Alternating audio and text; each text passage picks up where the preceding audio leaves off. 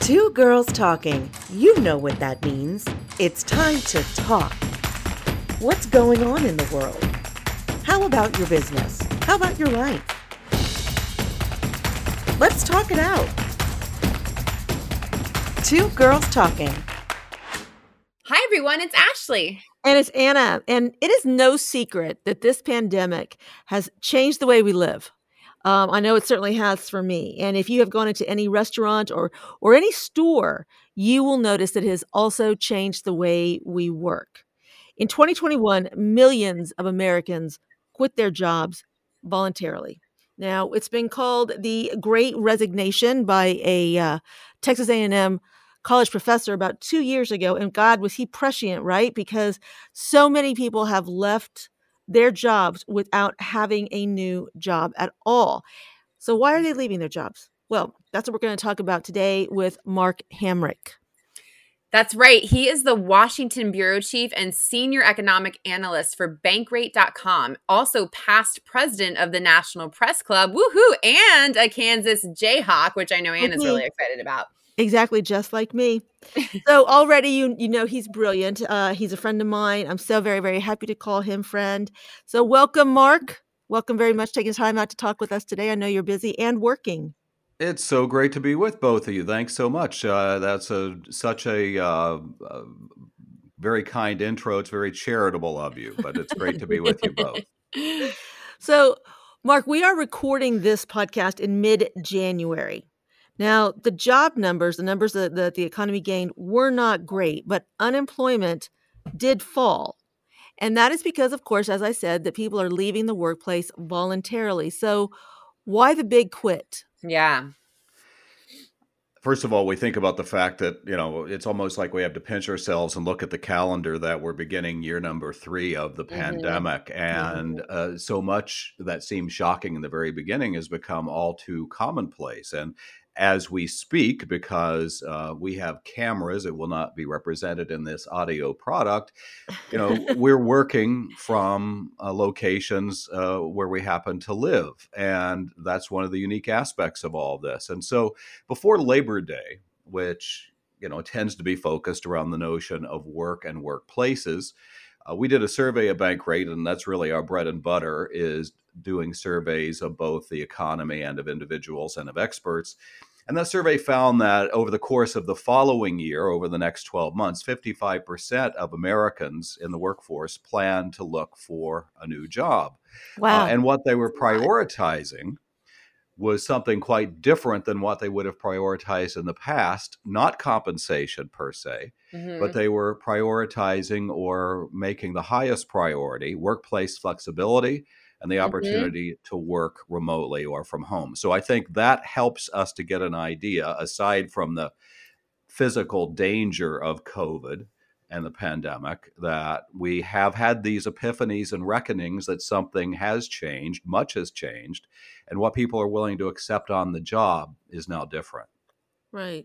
I have so many questions because I actually find it fascinating. I went to my doctor's office last week, and in big sign they had there, the whole world is short staffed. Be kind to those who showed up.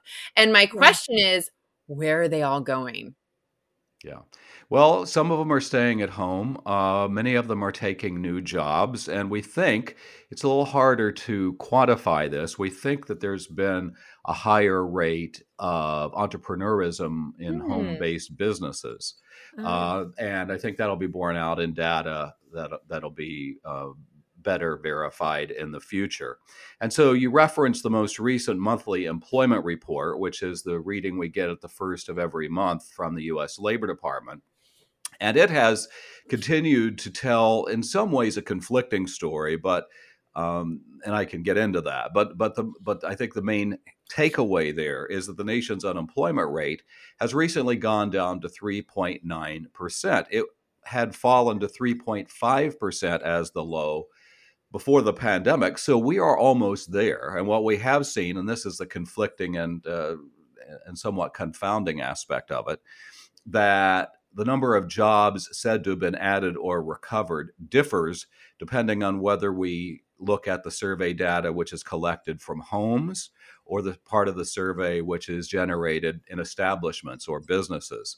Those are conflicting for some reason, and it's highly unusual. Yeah. And it's a head scratcher. But nevertheless, I think we want to gravitate toward the unemployment rate part of the picture, but there's a lot else going on.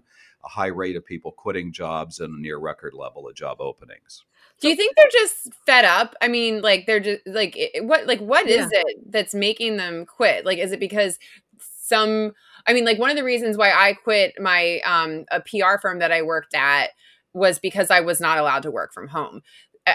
And I wonder, like, so many people are allowed to work from home, so it can't be that, right? So what is it? Well, it is that. I mean, because some of these public-facing jobs, do you want to work with the consumer who won't heed that sign in the doctor's office, right?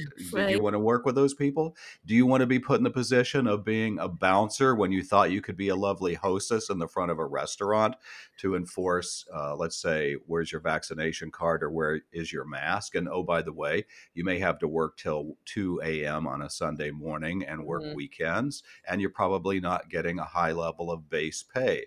So it's a lot of different things. There, no doubt, are some people who are staying at home to care for children where daycare is hard to come by. Yeah. It's been estimated recently that there could have been somewhere between 2 and 8% of the workforce out because of either quarantining, testing positive, being sick, or caring for a relative. That's just recent with this flare up in Omicron. So I think that if what the health experts are telling us that we could be peaking and that we'll can only pray that this is the last variant that will truly be worrisome.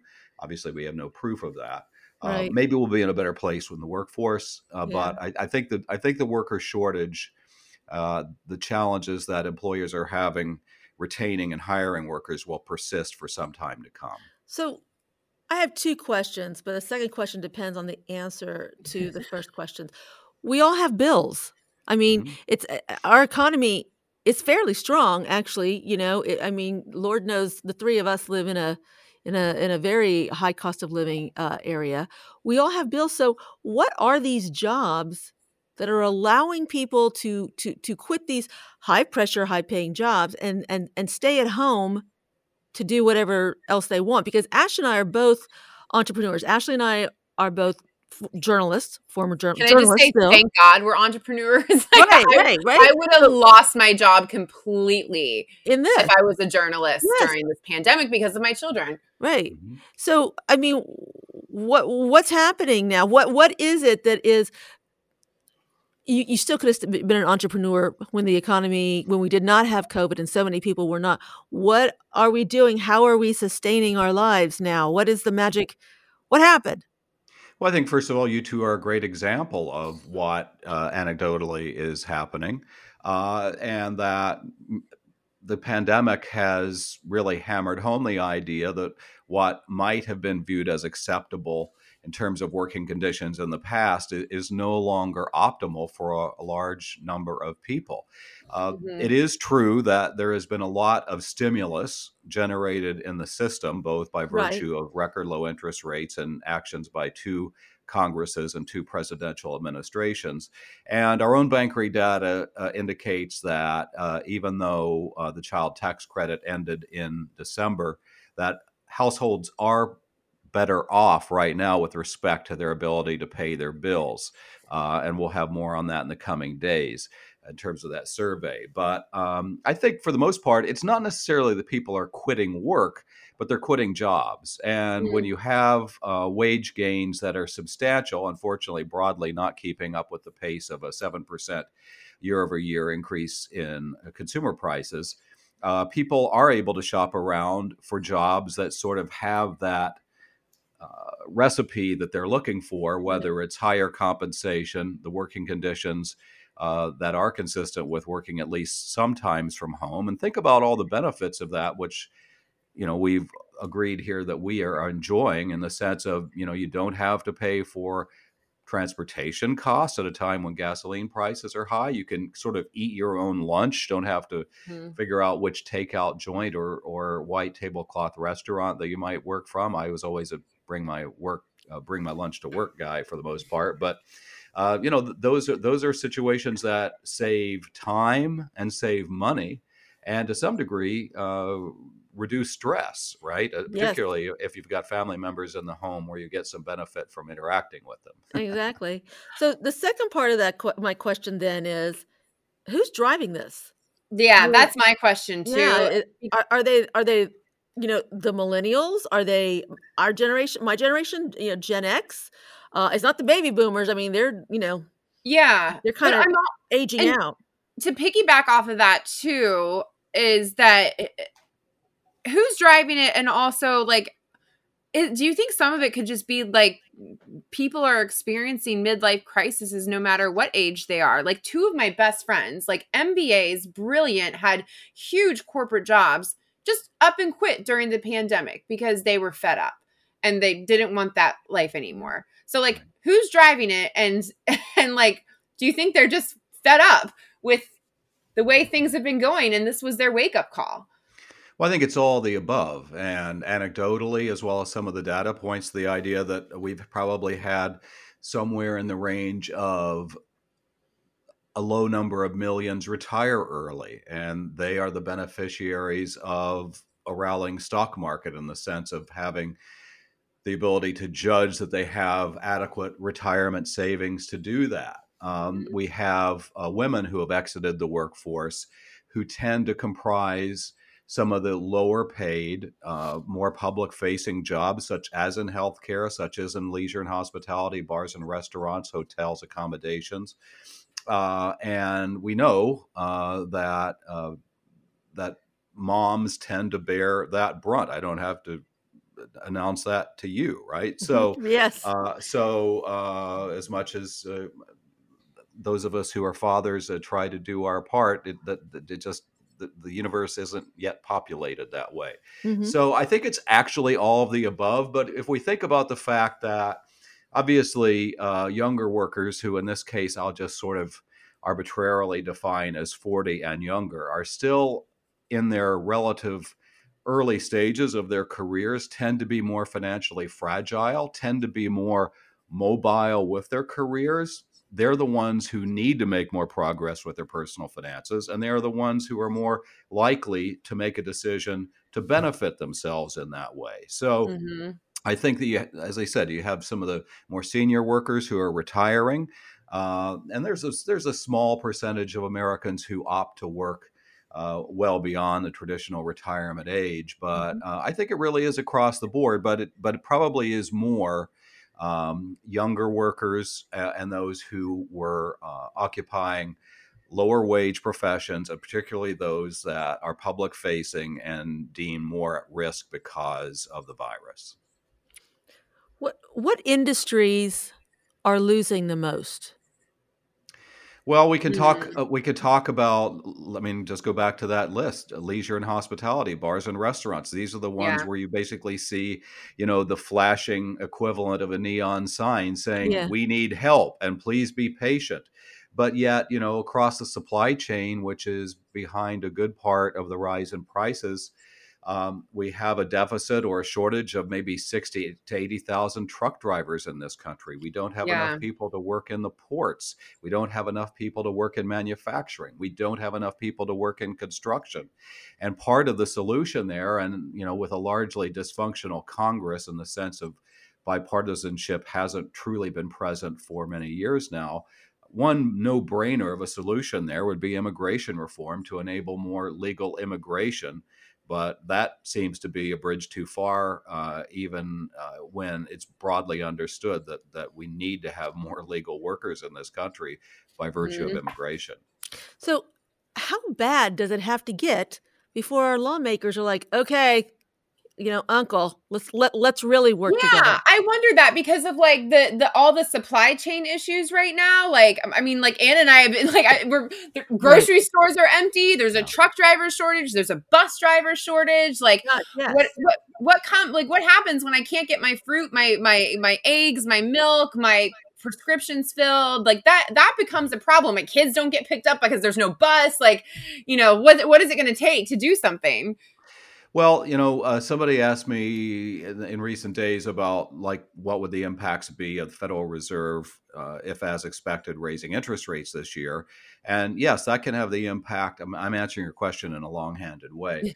That can have the impact of dampening demand, which if you can't address the supply, then you can address the demand by reducing it. But Jerome Powell, as chairman of the Federal Reserve, cannot himself build and supply the world with semiconductors or automobiles. He can't employ individuals at the ports. He can't get that problem resolved with respect to the truck driver shortage. So unfortunately, I think some of this is going to just have to take time.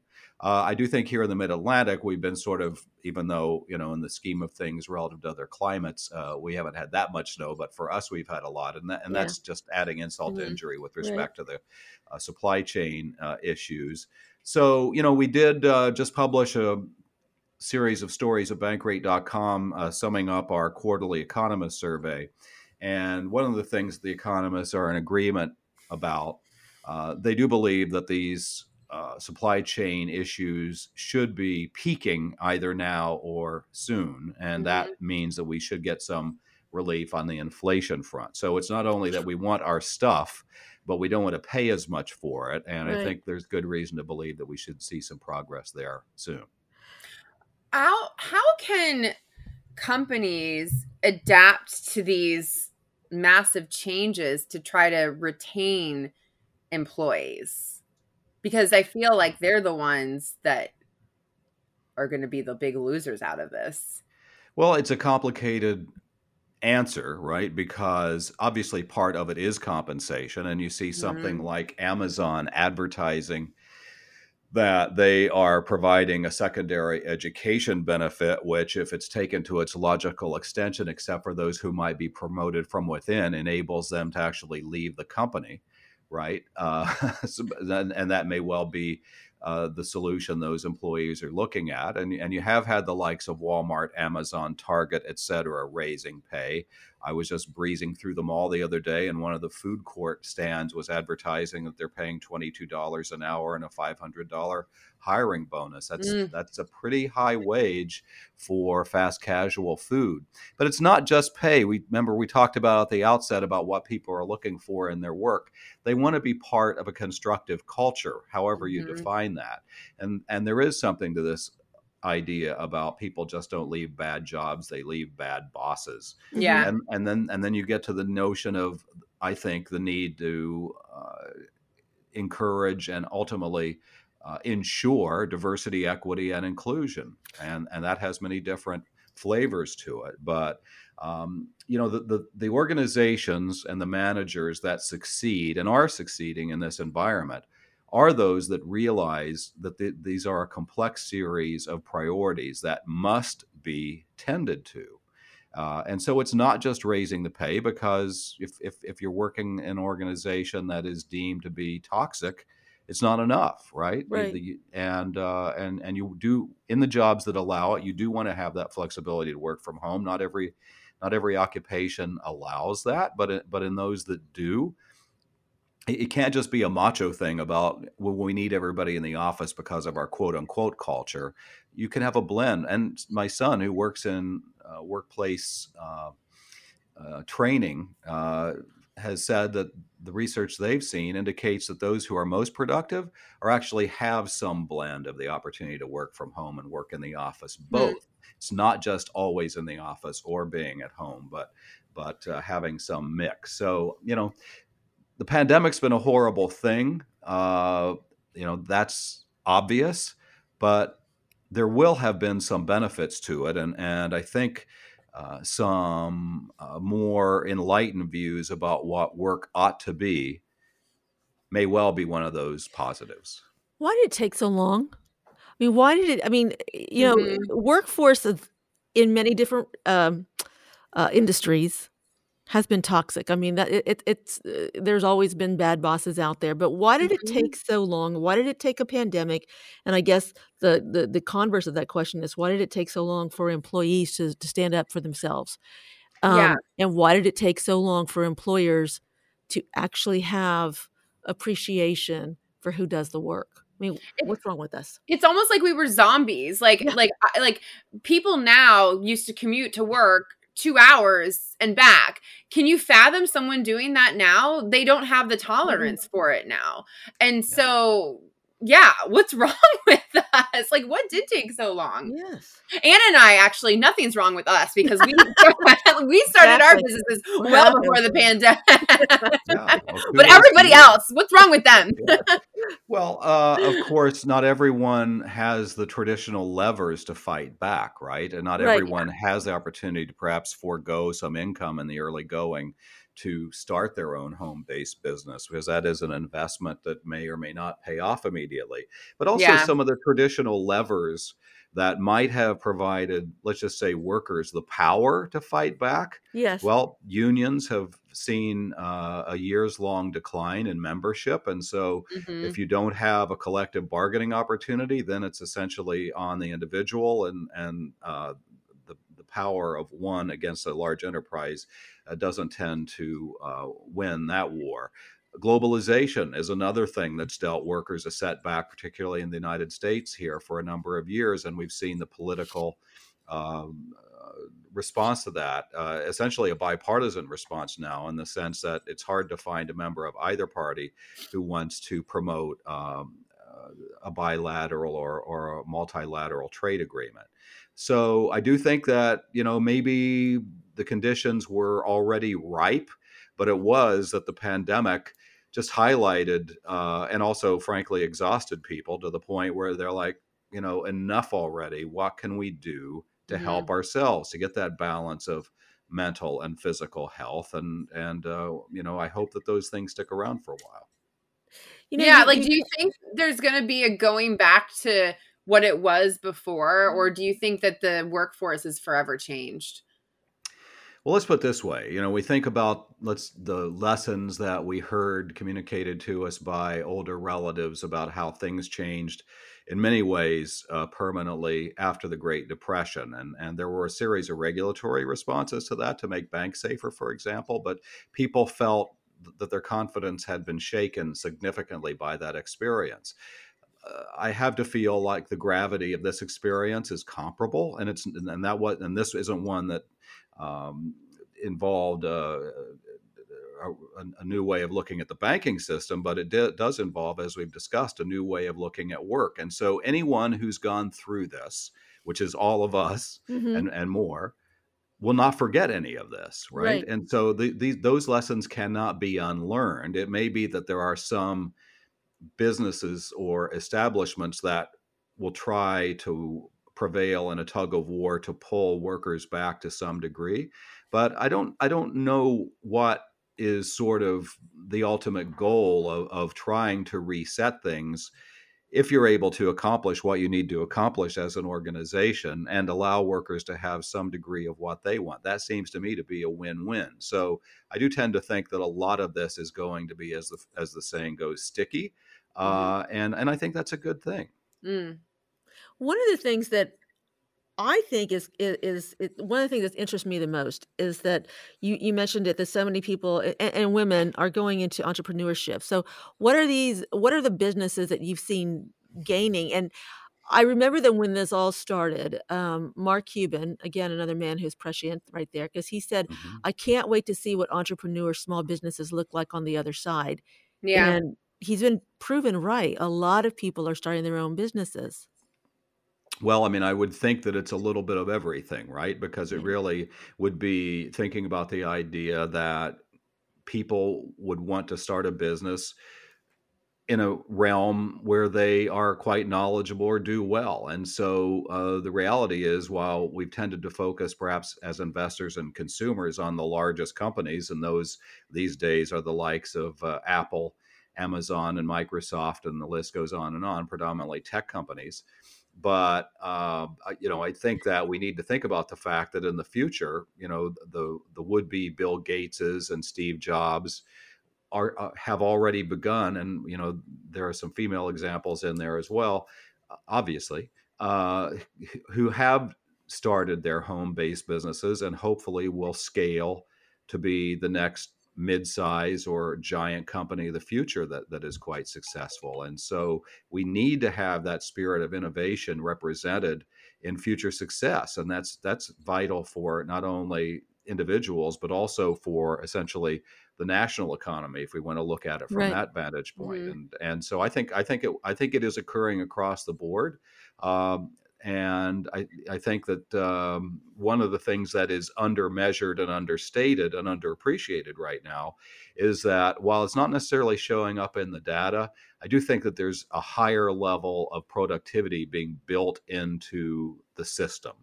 And I think that's going to be a big plus What do because you mean by that? What do you mean by well, that? for example, just think about the fact that, I remember one of my friends who works on Wall Street. I asked him a number of years ago after Superstorm Sandy, which ravaged the financial district of New York. I said, Mhm. "What's it like working from home?" And he says, "Well, it's great, except I never know when to stop working." Right. Yeah, Right. And I and I and can relate so to that. Yeah. right.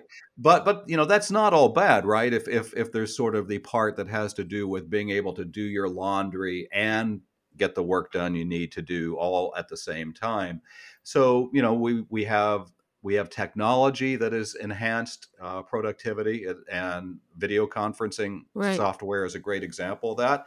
You know, the business travel community is not going to love that, but if one can essentially go from one meeting to another seamlessly without having to take an airline trip and stay in a hotel. And there are losers in that proposition as well, make no mistake about it.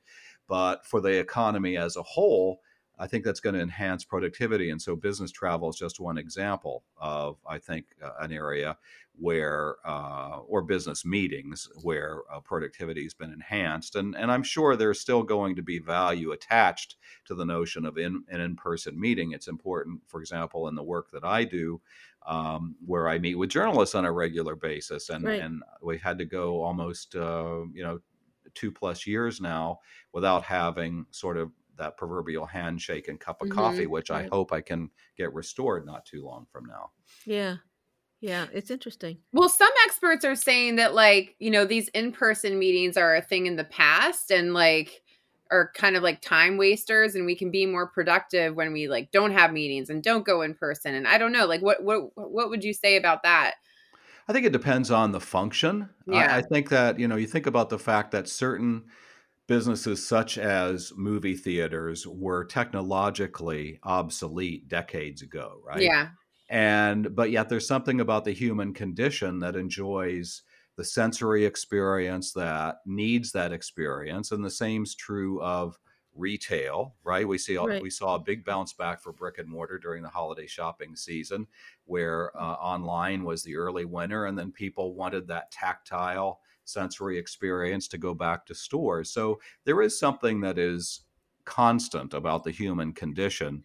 And I do think that, for example, in sales and business sales, among others, human interaction in person is important, and also is learning, right? Because Right. that's been the one thing that people have talked about being quite hurtful to children and young people, is the inability to learn in classroom. And I Mhm. think that that's also a detriment to enterprises, to the extent that so many people have been onboarded during this time, but many of them have lacked the human interaction that they typically would have had take place during that time, and that probably ends up being a net negative. Hopefully they can make that up down the road, Hmm. at least to the degree that it's optimal, and they don't have to give up that time at home as well. Yeah. Yeah. Definitely. Well, it has been a really interesting conversation because this isn't going to end anytime soon. No, we're gonna have you back. Yeah. Love it. Well, That'd yeah, be I great. can't wait. Yeah, so I always love to talk to a fellow Jayhawker. But I mean, it isn't gonna end anytime soon. And it's really interesting to see how we kind of all muddle our way through this and try to figure it out. Ashley and I started our businesses way before um COVID ever happened. Many, though, of the reasons are the same as the people who are quitting now. Mhm. We just had the luxury of doing it earlier, and I say luxury, so, part of it was necessity, but you know, it's not easy. But as Mark, you and I were talking beforehand, I wouldn't give it up. If Mhm. I had to do it over again, I would do it. But it's not easy. It is a lot of work. And in many respects, you're going to work even harder than you did in that 9-to-5 job. Yes. But for me, the difference is now it's my choice. Yep. I feel the same way, Anna. Yeah. Like I'll never work for anyone ever again. It's the hardest work I've ever done in my life, but it's the most rewarding work I've ever done too. And I feel like I've found my spot as like a visionary and a creator. I'm where I need to be. And I feel like everybody probably has that element in them somewhere. But I think for the two of us, it's like 100,000% aligned fit. It is. I mean, I go back and when I see my friends and when I see, I still work at NBC and I love that. But I also, when I work overnights, as you guys know, I do, my listeners know I do. I don't have I like it. I don't have a problem with it. I do, all of these things are things that I choose to do. And I think I appreciate all the work, all the hard work that I do for Alejo and all the hard work that I do for NBC. I really appreciate it. And even on those incredibly long hours, and if you've been listening to us in the past couple of years, you'll know that I was, I was in Delaware in the overnight hours for the election. I was on the ground in the inauguration a year ago in the freezing cold, all of those times. And I loved it. I never once said, oh my gosh, I wish I wasn't here. Never. And I think a big part of that is the appreciation that I have for choosing what I do. Yeah. I really do. Well said. Yeah. Well, Mark, tell all of our listeners how they can find you, how they can find Bankrate, and how they can find Mark Hamrick. Sure. Well, Bankrate started in 1976, and fortunately, the internet came along and gave us a good home to aggregate all of the data that consumers want to find about what they can do to achieve their personal financial goals. And so it's a free site. You don't pay a thing to utilize the information that's on there. And there's everything from if you're going to get a new car loan, you can see what the rates are in your local market or nationally.